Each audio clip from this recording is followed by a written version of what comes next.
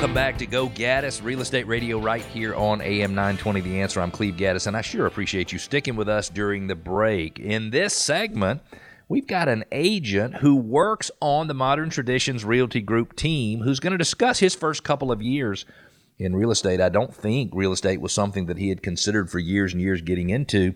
So if you're looking to change careers and you want to know whether or not real estate might be right for you, this could be just the segment for you. Don't forget, if you want to connect with us, go to GoGaddisRadio.com. That's GoGaddis Radio.com. You can ask questions. I'd like to introduce Marcus Neudorfer. Did I say that exactly right, Marcus? Absolutely. Okay, good, because I do not want to mess up anybody's names. Thank you so much for being a guest with us on the show tonight. No worries. I appreciate it. I really appreciate it. And hopefully there are probably some people listening to the show that are thinking, I'd always like to get into real estate, and I don't know if it would be right for me, and maybe that can help. Prior to going into real estate, what did you do? What was your line of work? I actually was in the automotive industry. I retired from a Fortune 500 company after 20 years. Okay. And I was in purchasing and acquisitions. So I was in charge of going to the auctions, making sure that the team was buying the right cars at the right price in the right place. Well, you were a car expert then, because you can't make too many mistakes there, or they'd run you out of there if you're buying them for too much money, right? Yeah, it took some time to get that experience, but yes, I think the best thing was being able to read markets, whether it was reading the market for the week, the month, or year over year. The cycles can be very much the same to the housing market. Oh, really? So you had to kind of develop your own little crystal ball, if you will, to be able to figure out what was going on in the world so you made the right decisions. Absolutely. You had to look into the future. So what made you, and I know there's big players in the automotive world here in Metro Atlanta, what made you decide that you didn't want to continue doing that you wanted to do something different? My father once told me that, when the bad days outweigh the good days, it's time to move on. And, you don't want to be stuck in something and not enjoy it. And I enjoyed it for 20 years. I enjoyed the company for 20 years, and it was time to move on and look at something else. And since we haven't talked about the company, I feel okay in asking you, was there one little specific thing that kind of made you like, I'm kind of over corporate life? Because I don't think I would be a very good employee in the corporate world. I was in the corporate world for about 10 years, but I had a leadership position, so I wasn't really taking instructions from other people. Was there anything that just kind of had you fed up?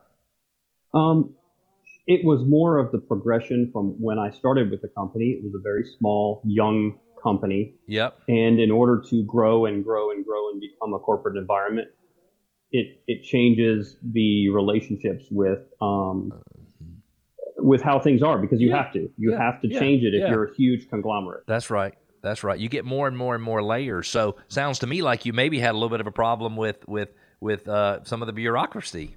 I would say that is exactly right. Okay. And nothing against the company. No. The fact that that's what you have to do when you want to be profitable and build a huge company. Yeah. And my guess is there are many people listening to the show today who probably feel the same way about their job, or like, you know what, maybe this has run its course and maybe I would like to go do something different. We didn't talk about this, Marcus, prior to this segment, but for those of you who are familiar with the DISC personality profile, D would be the dominance, and I would be the influence, and those would be me, and S would be the steadiness or consistency, and then the C would be the conscientiousness, the attention to details. And it's been a long time since I've seen your DISC, but you're very high in the C. So you really like details, which makes sense, by the way, why you were so successful in your prior career. How have you found that to be helpful in real estate, and how have you found it to be some things that you kind of have to learn new ways of doing things? Well, with the different profiles, you have to learn how to work with all kinds of personalities. Right. And that, I don't know if I'm answering this question. I still have to make sure that I can work with all types of personalities, because my personality is very steady and cautious. I think those are two of the DISC profiles, and I have to make sure that I can work with somebody that is a dominant personality in the DISC profiles, and because that is a person that wants the answers right now, and I'm one that wants to make sure that everything is the way it should be and in proper order. And the truth is that with your high attention to detail, you would love to have some proof or some spreadsheets or some research or something to help make the right decisions. And you really hit the nail on the head. A D doesn't really want all those details. A D wants to know, tell me what I need to know, let me make a decision, and let's move on. Have you gotten yourself in any situations where you were particularly proud of being able to kind of morph your personality to deal with others? Yes, I have worked with a couple of dominant personalities, which I would consider your CEO types. CEO of a major company would be a dominant personality. Mm-hmm. Yep. I'm proud to be able to say that it was successful in buying or selling the home when I was working with them. And sometimes you have to be very I don't want to use the term forceful, but you have to be firm, I guess is the best. So firm with somebody like that. Or, as another way to say it is, you have to talk to them the way they talk to you. Because the reality is when they're talking to you and they're being kind of forceful and very, I'm going to say demanding, they know what they want.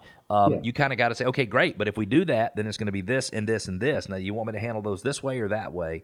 And so I think that's interesting. Hopefully for people who are listening, who are thinking, well, my personality might not be just ideal, because ideally a real estate agent has a very high I, meaning they've never met a stranger. They can carry on conversations with anybody. They're the life of the party. I'm a high I, but that's not me, meaning I don't really want to go to the party and stay there forever, but I can help you buy a house. So thank you for letting me have that discussion. Marcus, if somebody wanted to reach you, if they wanted to buy a home here in Metro Atlanta or wanted to sell a home here in Metro Atlanta and wanted to use you and the Modern Traditions Realty Group team, which means they would get me as well, how would they reach you? On my phone, 770-919-6289, and also email Marcus, and that's with a K, Markus, at gowithmt.com. Gowithmoderntraditions.com. Give me that phone number one more time for people who might have missed it.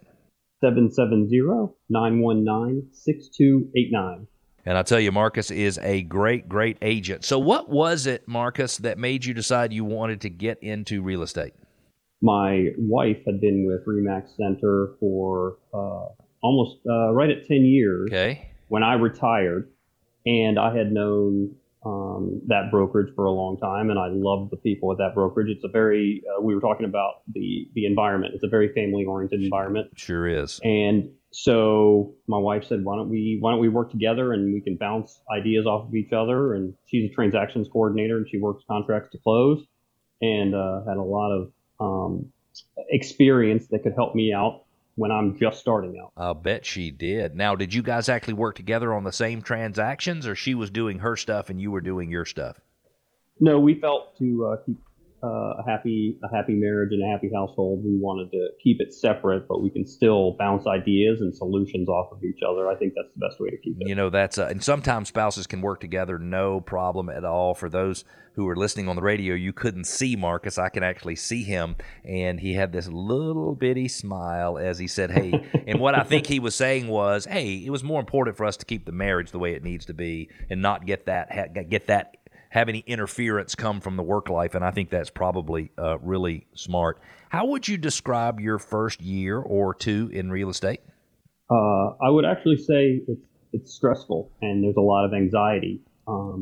The biggest thing is you have to stay disciplined, because you don't know, being an entrepreneur, you don't know when that next paycheck's coming, when the next buy or sell is going to close, and it'll just continue to stress yourself. So let's dig into that a little bit further. So if someone's not careful, they could get into real estate, and because they don't have a steady paycheck, no matter what, that could cause anxiety. And how would that anxiety kind of manifest in business? Meaning, if it causes you problems, is it because you're not doing what you're supposed to do? Is that what you're saying? Is even if you have anxiety, do what the heck you're supposed to do, make your follow-up calls, continue prospecting, and you'll be fine? Yeah, I think you would get into a rut and things could get worse, instead of just staying steady with the course and following a pattern, if that makes sense. It absolutely makes sense. And what made you decide that doing real estate on a team was the place for you to do it? I think that's an easy question. That is support. Okay. the resources that are available to me or someone that's on a team are years and years of experience, 50, 100 years of experience in the field, where even if I haven't come across that problem in a contract, someone else on my team has a solution where I hadn't seen it before. One of the ways I explain real estate is it's kind of like playing billiards or playing a game of pool. Never has the same contract happen twice. And so that's the way I kind of look at it. That's a great thing because it makes everything very exciting. Every contract's different, but it also can add some anxiety and stress to making sure you get to the table to close. That is so insightful, and I can totally understand that. We've got about 40 seconds left in this segment, and my question for you is this. If somebody was looking to buy a home and they wanted to consider working with you, what's your little elevator pitch about why they should work with you? I look at it instead of, I know that a lot of people look at real estate or an agent as a salesperson. I look at it as building a relationship, as cliche as that sounds. If it's not the right time for a person to buy a house or sell a house, I'll absolutely tell someone that because I want somebody to know, love, and trust me so that in a year, hey, Marcus was smart. He walked me through it. He realized it wasn't the right time for me. And that's when I get the call back. I love it. So it's about building. I love it. You're saying you'll tell them the truth no matter what. If you want to reach Marcus, it's easy, 770-919-6289. Let me give that one more time because I'm telling you, he's a good guy. 770-919-6289. We're going to take a quick break, and when we come back, getting back into the market after a listing is expired, what are the best practices, and how do you avoid the rental trap? Stick with us. We've got those subjects and more. We'll be back.